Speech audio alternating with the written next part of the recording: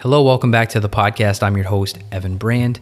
I'm a certified functional medicine practitioner and a functional nutritional therapy practitioner. Today, we're talking about how your diet, your nutrition, and your blood sugar can affect and weaken your adrenals.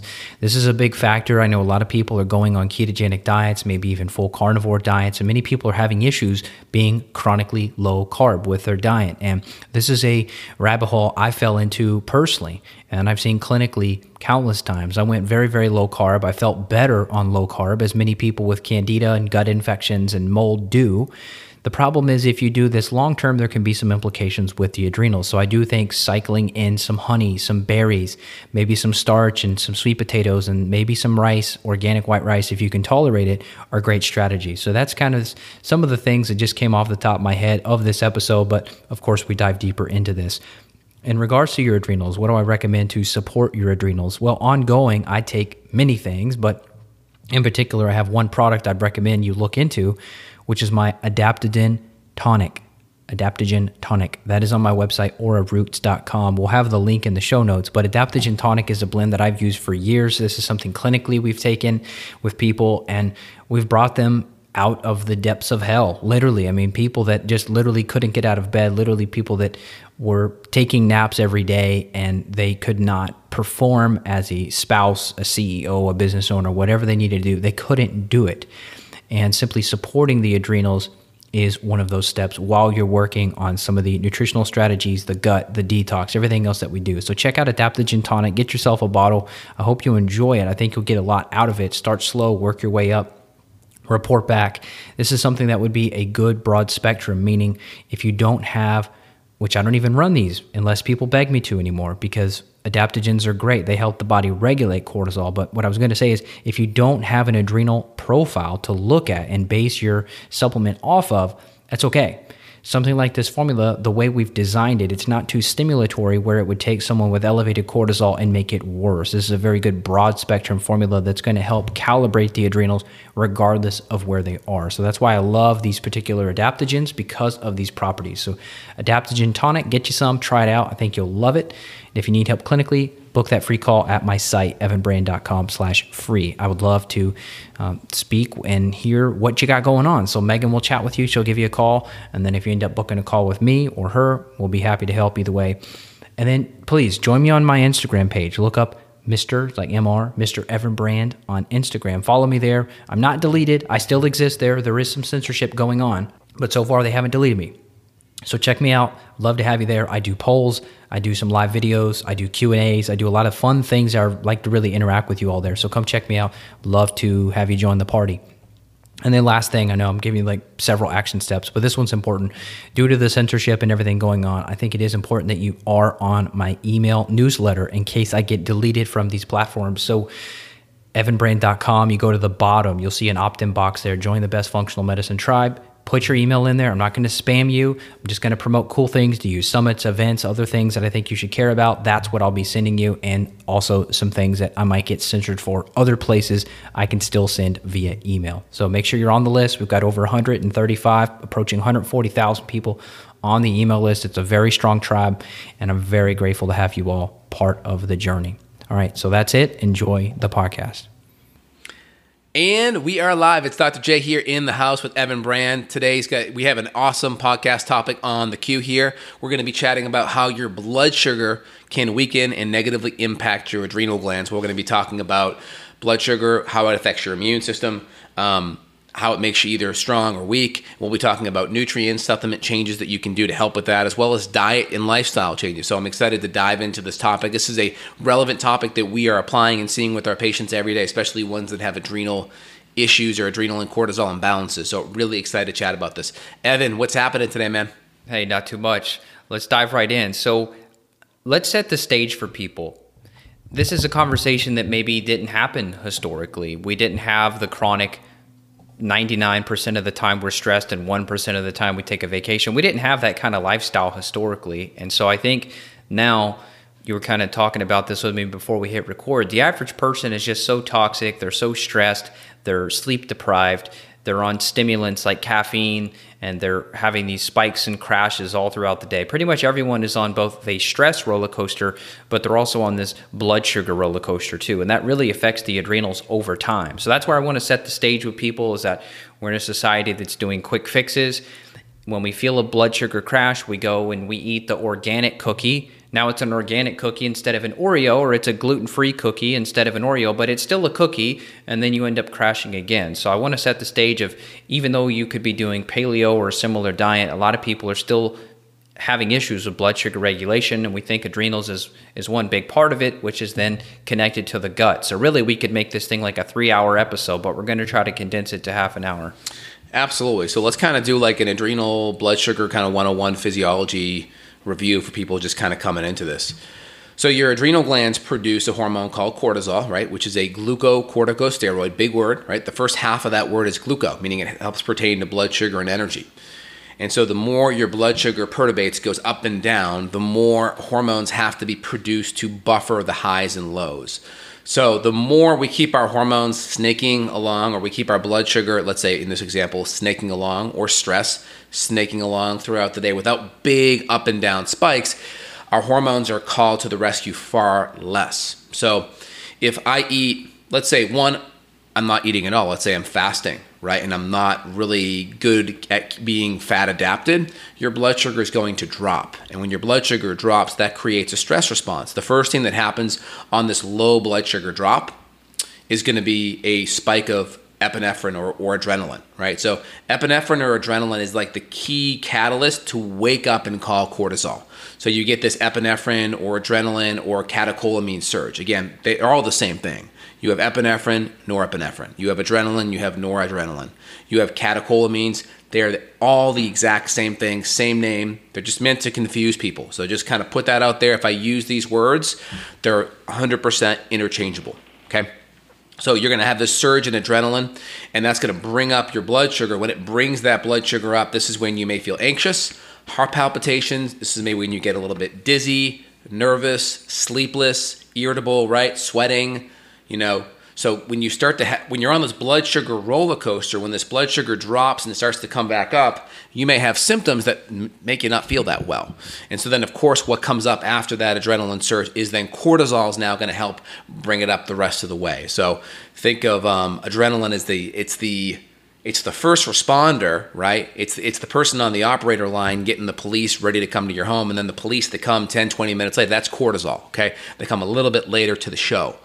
And so that's important. So when you understand your physiology, that's good. The next component is when your blood sugar goes back up on the high side, that's where you make a whole bunch of insulin. And so insulin can make you feel tired. It can make you feel fatigued. Insulin activates a lot of lipogenesis. That's fat storing. Lipo meaning fat, genesis creating. And so when you start to when you're on a blood sugar roller coaster of high to low blood sugar, okay, this creates this high level of insulin, a lot of lipogenesis, that creates fatigue.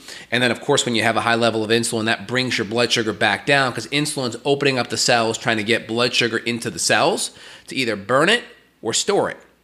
And if you're not active and your cells are already full of glycogen, and you're not actively doing something like walking or running or lifting, guess what? Your body then shunts and partitions that fuel into the storing phase. So if you're active, great, you'll burn it. If you have muscles that have glycogen storage, you'll convert it to glycogen, which is glucose storage, sugar storage. And if those two capacities are tapped, then we start going to fat storage. It starts going more to lipogenesis. So we're on this blood sugar roller coaster. So high blood sugar up, a lot of insulin drops it down, right? Then we have this, this really high drop, high to low drop. This then stimulates a lot of adrenaline, catecholamines, and then cortisol in the up. This is called reactive hypoglycemia. And then the other type of glycemia issue that we're going to see is going to be usually fasting too much, not eating enough, low calorie diets, skipping meals. That's more like this. That's your blood sugar is like this, and it just starts to drop into this hypo category, maybe below 75. One goes up first. That's the reactive. It's reacting, going high, and then dropping. That's reactive hypoglycemia. That's typically going to happen due to poor diet, too much sugar, too much carbs, not enough protein, not enough fat. And then we have just general run-of-the-mill hypoglycemia, usually from poor meal timing, skipping meals, too much fasting, typically low-calorie dieting. And again, if you're doing a lot of intermittent fasting, but you're low-calorie in general throughout the day, that can easily drive low blood sugar too. Wow, well said. So the average American, they're experiencing more reactive hypoglycemia because they're on the sodas, they're on the Milky Way bar and hiding in their desk drawer at lunch. The person listening to us, who's hopefully relatively dialed in, they're going to just be more in the standard, we would just call it, to us, maybe a standard hypoglycemia situation. And then how do the adrenals play into that? Because what you're saying is happening is that, let's say, and this happened to me, I can tell you firsthand what happened, but we'll kind of open it up. So intermittent fasting, you're saying that could drive that. And you're saying there, you're kind of hinting at the fact that maybe the adrenals are too weak to help. You're saying the adrenaline can be released and it'll crank it up. But you're saying in a normal situation, the hypoglycemia can start to happen. Adrenaline should come up, kind of bump you up, give you the little nitrous booster, but you need cortisol to push you to the finish line. But you're saying in a case of adrenal stress, the cortisol may not be able to get you up to the right amount. And that's how an intermittent fasting situation could be not good for you. Is that right? Yeah. So then if you don't have good adrenaline output or catecholamine output, so how do we know that? As we look at organic acids, if we see imbalances in vanilmandylate or homovanillate, these are amino acids that are precursors for dopamine and adrenaline. And again, dopamine is a precursor to adrenaline. So when you're constantly stimulating adrenaline, you're actually pulling dopamine down. And dopamine is really important for satisfaction, mood, focus, right? So if you're chronically stimulating adrenaline, you're going to have adrenaline issues, you're going to have dopamine issues. That can create a whole bunch of problems. We're going to know that because we're going to see an organic acid test showing a lot of imbalances in those catecholamines. And if our blood sugar, if we have very low cortisol, we run a good quality Dutch test, we see chronically low free and total cortisol, it's going to be hard for our body to bring that blood sugar back up, and we could kind of stay a little bit more hypo, and that can cause that irritability, that faintness, that fatigue, cognitive issues, mood issues, brain fog. It can create all those problems. So if we don't have good, when people talk about adrenals, people mostly just think about cortisol when it comes to adrenals. They don't think about the adrenaline, catecholamine, dopamine connection. And so when we talk about adrenals, we have to really look at the outer part of the adrenals. That's the cortex. That's where cortisol lives. That's where aldosterone lives, because we'll talk about it in a minute. Aldosterone plays a big role with minerals and holding on to minerals. And if our minerals go low, like we see in POTS, right, which is a postural orthostatic tachycardia syndrome, that has to do with minerals being low, sodium, chloride, potassium, right? That can create a lot of symptoms similar to hypoglycemia. And so we have to look at the cortisol component, but also the adrenaline. The adrenaline tends to happen more in the medulla M for more middle part of the adrenal gland. So it's good to look at both, and that's where having a high-quality adrenal test that looks at free and total cortisol, as well as an adrenaline, dopamine via the organic acids to look at what's happening with the catecholamines and neurotransmitters. So how would this work? Let's say if you weren't doing intermittent fasting, let's say you switched off of that. Maybe you were having these hypoglycemia episodes, the adrenals were too weak to give you the cortisol output you wanted. So instead of intermittent fasting, now you're just doing like a carnivore breakfast. Maybe you're going to do a grass-fed steak, or maybe you're going to do some pastured eggs or some pastured bacon. Is that enough to pull you out of that, or are you going to need some support? Would you recommend we throw in like a little bit of honey, some blueberries, maybe something else to pull you out of that spike? Like, is meat enough, I guess, is the simple question. So what happens with proteins that you're consuming is your body is going to be able to, it's going to be keto adapted. But again, not everyone's keto adapted. You have to be metabolically flexible to be keto adapted, where you can actually take a lot of the fat, right? You have a glycerol and a free fatty acid, and you're able to break that down, pull off some ketones, and start burning more fat for fuel. A lot of people just can't transition to that because they're very metabolically inflexible. And so protein and fat's not going to be a viable source unless someone's really dialed their diet in for 2 to 4 weeks and really had that metabolic adaptation. Now, some people, their insulin levels just drop too low, and let's say maybe below 4 or so, or even below 2 on a fasting insulin test. They may need more carbohydrate. And again, if they've been doing the diet for a month and they're having good proteins and good fats at every meal, and maybe their carbs are really low, we may want to add a little bit more starch in, because sometimes they feel better doing that because it actually blunts the cortisol spike or the adrenaline spike that the body is trying to create to mobilize that glucose. So it's like we can add a little bit more carbs in via a healthy, safe starch, and that blunts some of the cortisol and the adrenaline that's being produced to mobilize that internally. Some people, their insulin levels are really high, and by keeping the carbs super low, they're bringing their insulin back into the sweet spot and they're actually good. And then when they add more carbs, then they actually feel worse because their insulin's going out of balance and they're starting to get more into fat storage mode. So most people I find tend to be more on the insulin resistant side, so I always default to lower carbohydrate out of the gates and then fine tune later once they kind of hit the wall. And a good way to see how, if you're hitting the wall or not is get to a place where you've been doing it for a month or two. Make sure your body's pretty good at burning fat, right? So you're eating good proteins, you're eating good fats. That initial keto flu is over, right? That first couple of weeks of getting fat adapted, headaches, mood issues is over. Then you can try adding a little bit more carbs in, maybe at night. Half a sweet potato, a little bit of white potato, a little bit of a safe starch. See if you feel better or not. If you sleep better, if you have more energy, if your workouts are better, recovery is good, that's a good sign that that's better for you. If you don't feel better, or let's say you're very overweight, then you probably want to work on keeping the carbs in check longer. Again, the benefit that you have with good fats and proteins, it's hard to overeat when you're eating good fats and proteins because there's good satiation signals to your brain that tell you to be full.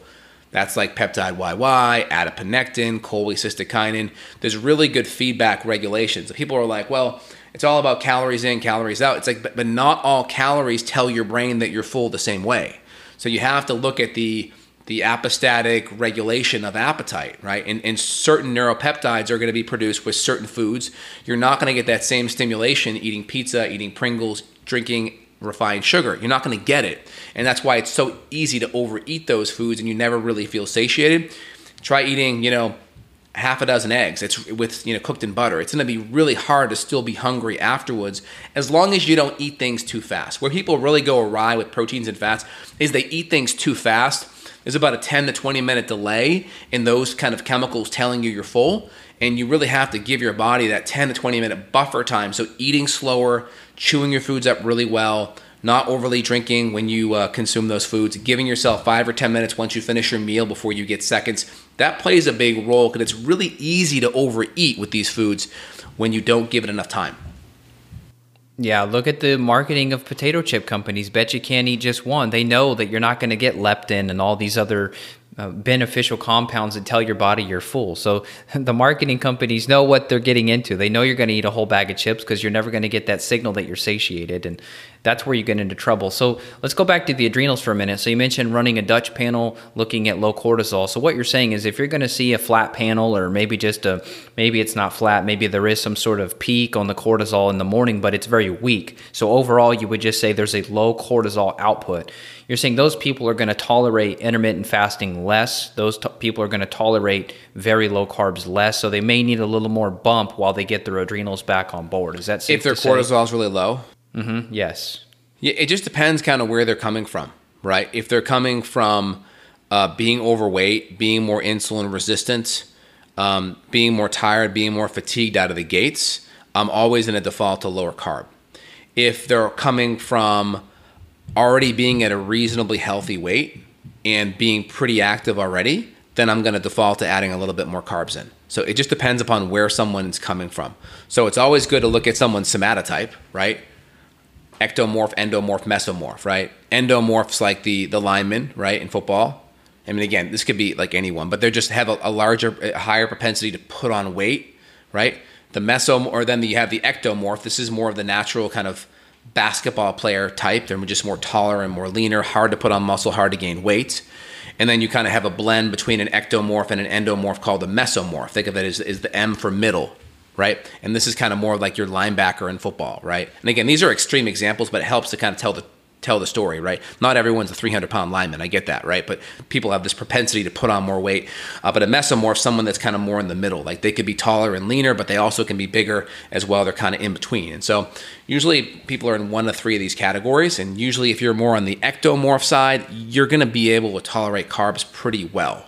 So you have to just kind of like, see kind of where you feel best. And there's a lot of people out there, like let's just say, let's people on the diet side, I'll call Chris Kresser out, right? Chris Kresser's a ectomorph, right?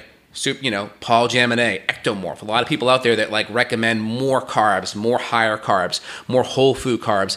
And it's like, well, of course you're going to recommend that because you're an ectomorph. Of course, right? So you have to look at the people that are recommending certain things and look at what somatotype they are, because certain somatotypes are going to have a propensity to handle macronutrients differently than someone else. So it's good to look at that as a general template, but in the end, you got to fine tune it. You got to look at it. My default way of looking at, because of insulin resistance is being so prone, because refined and processed foods have been eaten ubiquitously, over the last 20. If you look at the macronutrient trends over the last 20 or 30 years, right? It's protein's gone down a little bit, fats has actually gone down a little bit, and actually carbs have gone up. So when you look at that general trend, we can just assume out of the gates that most people are going to have carbohydrate problems, not protein and fat problems. And if they do have protein and fat problems, it's usually from junky trans fats and or junky omega-6 refined vegetable oils, not healthy animal fats. Yeah, very, very great points. And that's important for people to listen. I mean, you're hearing a clinician speak, you're hearing the clinician's brain, because as you mentioned, if you get into some of these other people that may not be practicing clinically with people, they're going to be able to give you a cookie cutter answer. And you did not. I was kind of probing you to give me some like buzzwordy, like something I could post on Twitter type answer, but you gave me a clinician's answer. And I hope people appreciate that, because there's a lot of variance with this. And I know it's frustrating because when you listen to a podcast, you're like, I just want to be told what to do, how to do it. Give me the spark notes. And your answer is there's not really a spark notes. There are some categories, if you will, that we can put people into. I'm definitely probably closer to ectomorph. And yep. So I do better. Like if I do a grass-fed steak and I throw some extra organic wild blueberries in with that for breakfast, I feel so much better with that extra little blueberry hit as opposed to just the steak versus, let's say, my grandmother who had a high A1C score. She's going to do much better with just the steak, and she's going to go better, lower carb overall. So exactly. So it's good to know. I'm kind of more of a mesomorph. I'm kind of in the middle. And I look at, the problems that we as society have as a whole, generally speaking, and I kind of just create my recommendations to have the largest bang for the buck regarding the average person. And then, of course, when patients come in, then you kind of look at them. You kind of look at their height, their weight, especially you see a lot of women, in their 40s. I'm like, well, where were you in high school and college regarding your weight? Oh, I was 80 pounds lighter. Okay, so we know there's some metabolic damage there if you put on 80 pounds since that time, right? So then it's good to really make sure we support them being better fat burners. I think the next step I wanted to hit would be intermittent fasting. So someone in the comments here will talk about this. They talked about OMAD, or 1 meal a day. I'm not a huge fan of OMAD. Now, people can do it if they have pretty good adrenals, their diet's really good, and they're very metabolically flexible. Okay, and with OMAD, it's 1 meal a day, so you need all of the calories that you need in one day in one meal. So number one is you're going to be eating a meal that's like 2 to 3 times bigger than what your typical meal would be. Because if you need, let's say, I'm 6'2", 215 pounds, right? I need like 3,000 calories a day if I'm, relatively active. Well, 3,000 calories is a lot of food at one meal. Okay, it's a lot of food because you need your micronutrients, you need, your amino acids. I need probably at least half a gram per pound of body weight minimum for protein. So I need at least, let's say, 110 grams of protein. That's a big meal. So one, you need really good digestion. You probably need over an hour to sit down and actually eat that meal if you're not going to be sick, because that's a lot of food to eat at one time. So you probably need an hour to eat it. You need really good digestion, really good enzyme and acid secretion. You need an hour to sit down and be able to handle it. And you probably can't move much for an hour afterwards because the meal's so big. It's the equivalent of a Thanksgiving Day dinner, right? And so you got to be careful with that. I think if you're going to go ahead. Let me give you some numbers real quick, just to show how hard what you're describing would be. So, for example, I love bison. So if you were to do which this is going to be your fattiest cut, if you could do a bison ribeye, a 10-ounce bison ribeye, you're going to get roughly less than 500 calories, maybe like 450 to 480. And that's 10 ounces? So if I just did a steak, that's 10 ounces. So, I mean, God, let's say you did 20 ounces, which would be very hard for me to do, a 20-ounce bison ribeye.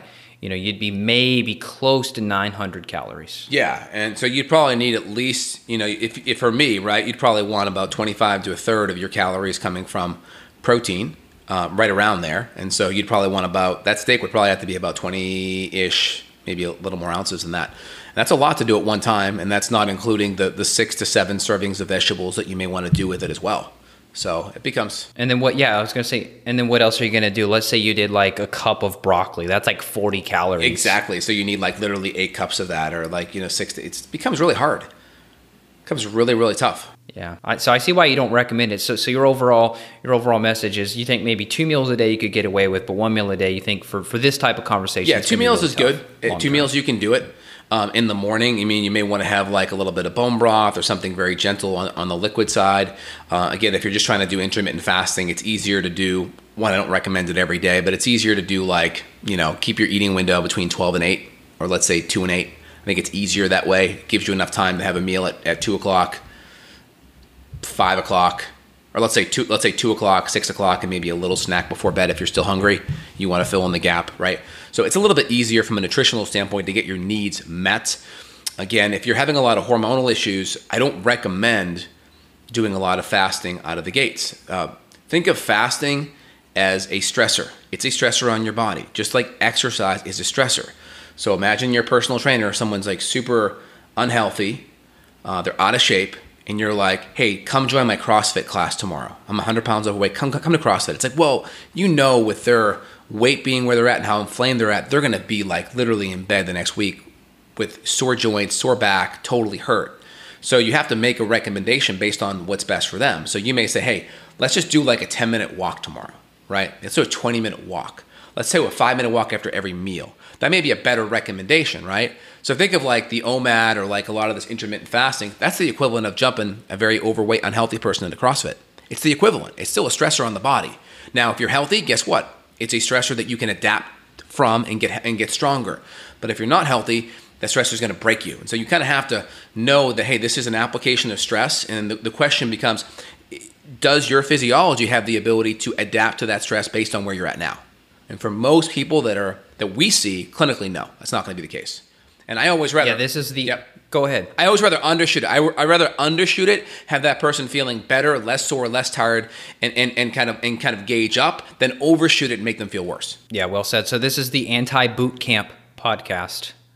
You see those boot camp signs, it's like they'll just come in and they'll just kick your ass on day one. I mean, they don't care. You're 300 pounds, 5 foot tall, 300 pounds, haven't walked a mile in 10 years, and they'll just come in and throw you down. Give me 50. And the music's boom, boom, boom. Yeah, I mean, if you can come home and just like recline back and chill and read and watch TV or just hang out all day and you're not doing much, okay, fine. But most people have to work, they have to do things, they have to do chores, they have kids and family and responsibility to take care of. So it's like their life can't revolve around that, right? Yeah. So obviously with a TV show and that's what their life is, you can get away with stuff when that's what all your focus is. But for most people, that's not the reality that we're in. Yeah, and if you want to go another direction with this, please do. But I just wanted to bring up one question here that came in the live chat. And for people listening, if you want to join us at the time of this recording, maybe we change the schedule, but for now, we go live every Monday, somewhere around 11 a.m. Eastern on Dr. J's Justin Health YouTube channel. So if you want to check them out, that's how you can join us in the live chat. Question here, does sugar or caffeine affect, I think they meant effect, does sugar or caffeine weaken the adrenals the most? I don't know if they're saying like either one. I would say both are a factor. And people going to Starbucks and getting their dessert in a cup, which they call coffee, that sugar caffeine combo, I would say is a super big issue with hypoglycemia and adrenal stress. What would you say? I think it depends. If someone's doing a cup of coffee or two in the morning and they're consuming it with some fat and some protein, like maybe they're throwing some collagen and MCT oil in there, that tends to time release the caffeine, tends to not be as big of a deal because the caffeine's going to be out of their system, by the time they go to bed. So if they're doing a cup or two, as long as they are not getting anxious or irritable or moody or any of those negative symptoms afterwards, I'm okay with a little bit of caffeine. Again, if you're on the fence, just pull it out or choose something that's more decaffeinated. Choose a coffee substitute like Ticino or do a decaf chamomile or decaf green tea. See if you feel better. If you don't notice a difference where you're not feeling worse with caffeine, a little bit's okay. And if you want to time release it, a little bit of fat in there and a little bit of collagen, we'll time release it and just do it in the that first hour or two of getting up. Don't do it in the afternoon hours. It's people that get in trouble are the ones that do it usually after lunch and they're trying to get that second win between 3 and 5, and then it's causing a second cortisol surge at night because that caffeine's still in their system around 10 to 11 o'clock at night. So what you mentioned is good, but your average person's not doing what you're doing. They're wrapped around the Starbucks drive-through. They're going to go get a venti caramel frappuccino with freaking whipped cream and 6 pumps of syrup and all that. Yeah, so what we're talking about is zero sugar in the coffee. We're talking totally black with the exception of maybe some MCT or a heavy coconut cream, or if you can handle dairy, maybe a heavy whipping cream, some kind of a good fat in there that you can tolerate. Maybe it's just MCT oil. Maybe it's some collagen as well, because that time releases it and really allows it to go in your system slow. Someone on the chat talked about using glucose and sugar to keep their blood sugar stable throughout the day. Like that's literally like going camping and keeping your fire going all day with paper and kindling. It's not practical because you're never going to get keto adapted. You're never going to become a fat burner when you're literally relying on glucose to keep your blood sugar stable all day. That's the problem. And that's like, physiologically the antithesis of health. Because to really be healthy, you really want to be fat adapted. So you can help get energy from fat. It's the most stable energy source that's not going to require up and down dips. So the equivalent of that is getting energy from logs in a campfire, which burn a lot longer and stronger than, let's say, kindling or paper. So you just have to look and say, if I'm camping, the goal is I want to really get my heat from those good logs, not kindling or paper, because I don't have to be feeding it all day long. That's the difference. Yeah, and some of this biochemical talk, people may just like tune out and like turn into a zombie. So if you're listening to this, you're like, well, how does this actually change how I'm getting through my day? So that example that Justin's mentioning with the really good fatty coffee versus the really sugary coffee. So this is the person who, like, I know you'll do fatty coffees like during our podcast. So you're going to be burning clean and you're going to have a good energy burn throughout the entire morning versus the person doing the sugary caffeine. They're going to crash 2 hours later and then they're going to go for maybe, as this person mentioned in the comments, or they're going to go for fruit or fruit juices or something else. They're going to get that quick hit of kindling again and then they're going to crash. So when you're at work, you're not going to be performing at your best. I mean, if I were in charge of like a massive company and I had the ability to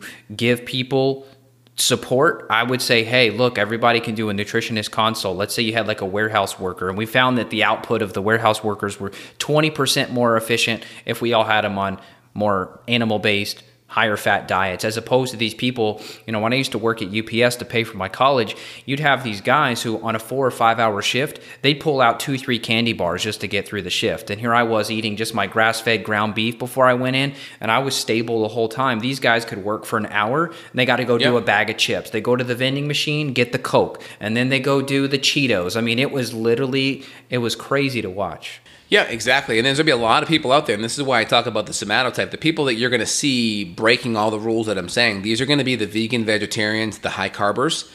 And when you're an ectomorph, you can handle lots of carbs. Your body has the ability to take those carbs, shunt it in, burn it right away. And then these are the people that get energized with more carbs. Like if I give you a glass of orange juice and a bunch of carbs, these are the people that want to go out and literally run a marathon, because their body handles carbs and it just fuels them up and makes them so energized.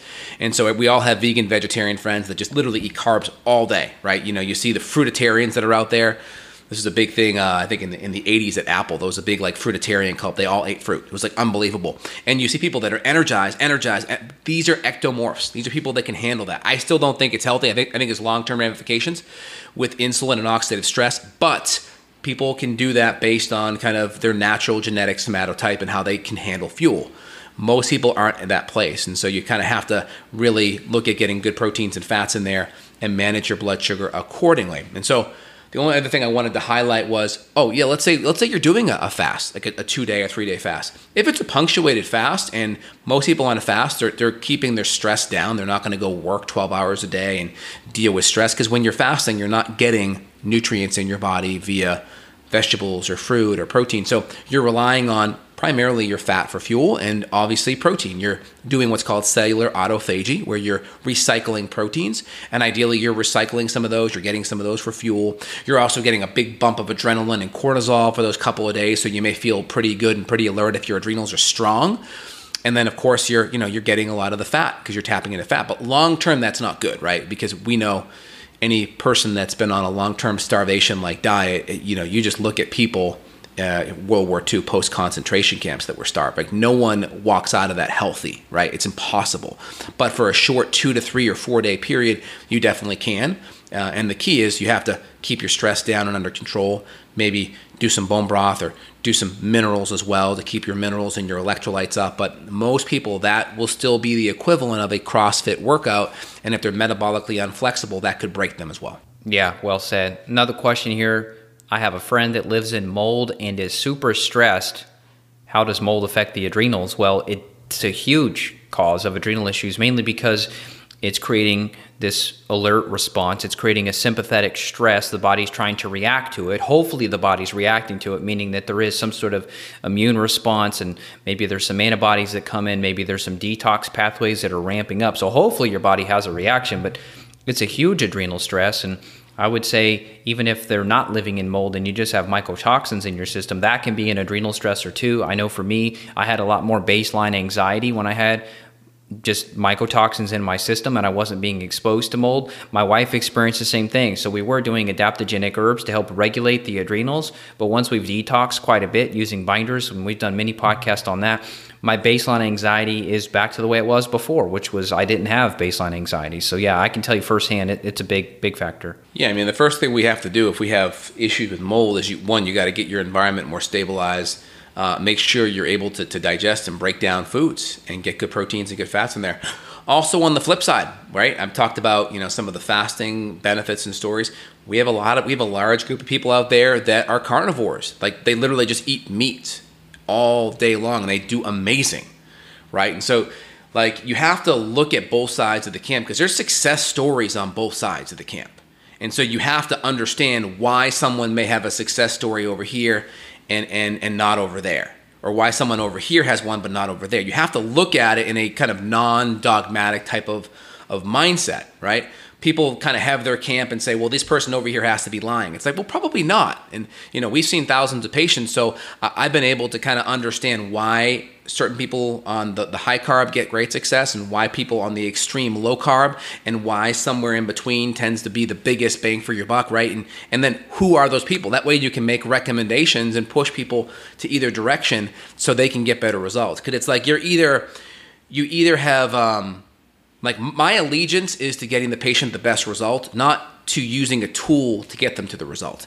I put enough tools in my tool belt so I can be non-attached to the tool because I want the result to happen for the patient. Some people are really attached to the tool and they want this tool to be what gets them the result. And you really have to, as a patient, find doctors that are unattached to the tool. They really just want to get you the result that you're looking for. Yeah, well said. And, me being an ectomorph, you would think I wouldn't do well with just tons of meats and fats, but I do great, really low carb. And there is some discussion of mold and fungal infections and candida overgrowth and SIBO and SIFO and some of these things that people will do better. And I definitely had a history of a lot of gut issues. So I think for me, that's part of the reason I do so well low carb as an ectomorph, but I certainly feel fine on starch and white rice and berries and all of that, and I'm kind of lucky, I guess. I think it's a blessing to be able to do both. It's a blessing for me to have a grass-fed steak with just blueberries for breakfast and feel fine all day, but it'd also be cool to do some rice with some dinner and have no issues with it also.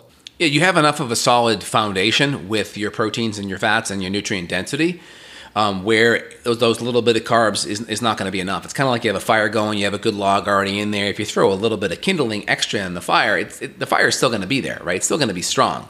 And so that's kind of where you're at. And the more metabolically flexible you get, but in the end, you got to listen to your body, right? We got to be data results driven, not dogma driven. And if you feel great doing something, and your nutrient density's up and you feel good and you feel energized and you feel flexible and you don't feel inflamed, that's really important. Here's what I recommend. This podcast is brought to you by Daybook. No, it's not actually brought to you by Daybook, but Daybook's a cool app that I have on my phone, and I love it because, I'll pull it up real quick. I love it. I wish I could share my screen on my phone somehow, but anyway, I love because I can just scroll through it. So people on audio, you're not going to see this at all, and I apologize. But anyway, it's cool because you can look at it and you can go, May 27th, May 25th, May 23rd, and you could just scroll through and you could be like, oh, look, on May 3rd, I wrote here that I did a grass-fed steak and a big old bowl of white rice and my blood sugar crashed. So it's fun to be able to report back. I know there's a million apps out there, but that's just one that I like because I like to be able to hit the plus button,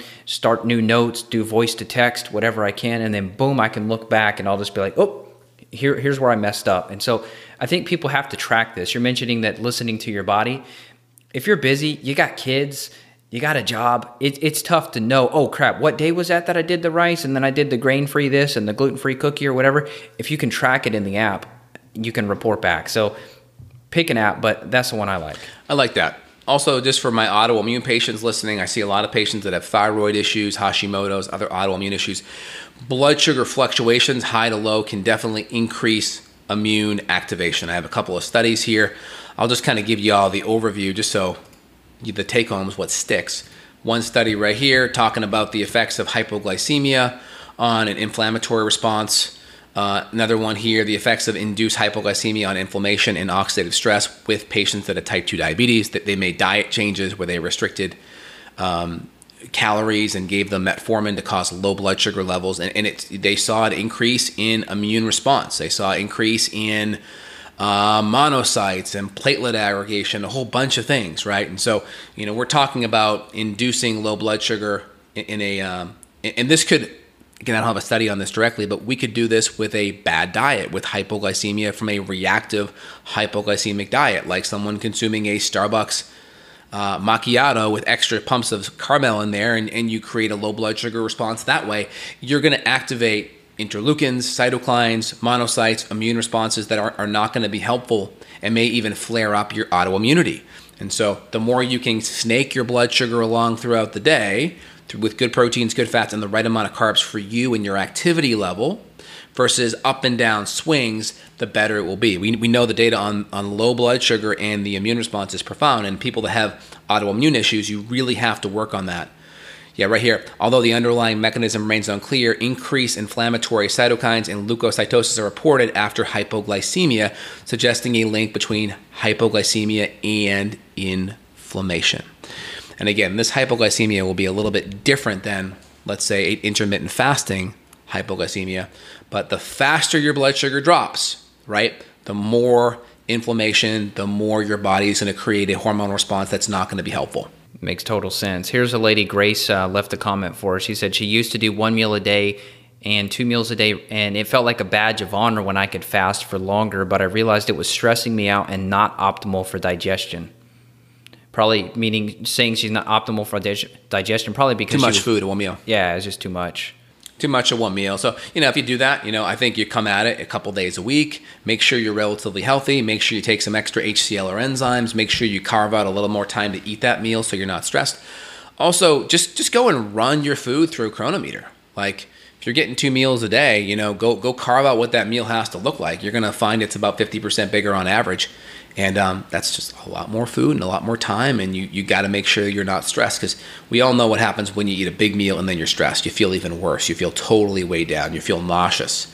And then your next meal, you don't even want to eat it because you're still just upset. So, yep. Well, I think we hit today really good. I would just say, understand the connection between cortisol, adrenaline, your immune system, why some people get great results doing different diets than other people, right? Read between the lines. Be results driven, not dogma, tool, modality driven. It's really important, right? Check your biases at the door. Outside of that, I hope this podcast resonates with different folks. If you want to reach out and you want to get individualized help from Evan or I, evanbrand.com. You can reach out to Evan. Dr. J here, justinhealth.com. You'll see schedule links. We're happy to work with patients worldwide. We are in the trenches, with our sleeves rolled up, dealing with people every single day. So we're here to help. Outside of that, if you enjoy the content, put your comments below. Let us know what you like the best, and please share with family and friends that could benefit. It really helps propel kind of our life's mission to help more people every day. Appreciate it. Anything else, Evan? No, that's it. Take good care. And yeah, leave us a review on your Apple Podcast app. We'd love it if you're on Justin Health's show or if you're on my show, Evan Brand Show. Give us a review. We'd love to see what stars you think the show deserves. We've got hundreds and hundreds of 5 stars. We'd love to add to it. That helps us in the rankings so more people can hear us. So Thank you so much in advance, and take good care of yourself. We'll put links as well for everyone for the recommended products that we talked about, collagen, amino acids, different nutrients for blood sugar and adrenal health. We'll put the links down below. So if you guys want to support us, feel free and you can procure that there. Have a good one, y'all. Bye now. Take care now. All right, I hope you enjoyed that episode. As I mentioned in the beginning, check out my Adaptogen Tonic. That is probably the best-selling adrenal formula that we have. We use amazing professional supplement manufacturers. The quality is unmatched. You just can't get a consumer-grade product, especially a product like on Amazon for adrenals, for example. It's not going to touch the quality of what we're using. The companies we work with only provide nutrients and products for healthcare providers and people like me. So this is awesome. It's good stuff. I take it. My wife takes it. We do great. Our whole family takes it. Well, as many that will listen to me. Not everybody listens to me. You would think like my family's like the ultimate, like drink the Kool-Aid kind of people. No, not at all. I mean, even some people in my family, they're going and getting the injection. Are you out of your mind? Oh my God. Oh well. Can't save everyone, right? That's a whole nother can of worms. Make sure you're on my email list, because if I get censored, I'd like to still be able to be in contact with you. So evanbrand.com, go to the bottom there. You'll see the Join the Best Functional Medicine Tribe box. You can do this on your phone. Just put your email in there. I'll have you on my list. I would love to be able to keep in touch with you if I do get deleted off these other platforms. But in the meantime, too, check me out on my Instagram page, MR, like Mr. Evan Brand. I'm on Instagram. Go follow me there. I would love to have you participate. I do polls. I do Q&As. I do all sorts of stuff there, things that I do in between. I share a lot of different posts. I share memes, different things I think that you will enjoy. So go check it out on Instagram while I'm still there. And if you need help clinically, please reach out, evanbrand.com/free. That's the link. You can book a free call. Megan Gump will call you. She's my functional medicine practitioner on staff. She's amazing. She will help you, and we'll get to the bottom of your issue. So please reach out, and look forward to catching up with you next week. Take care now. Bye.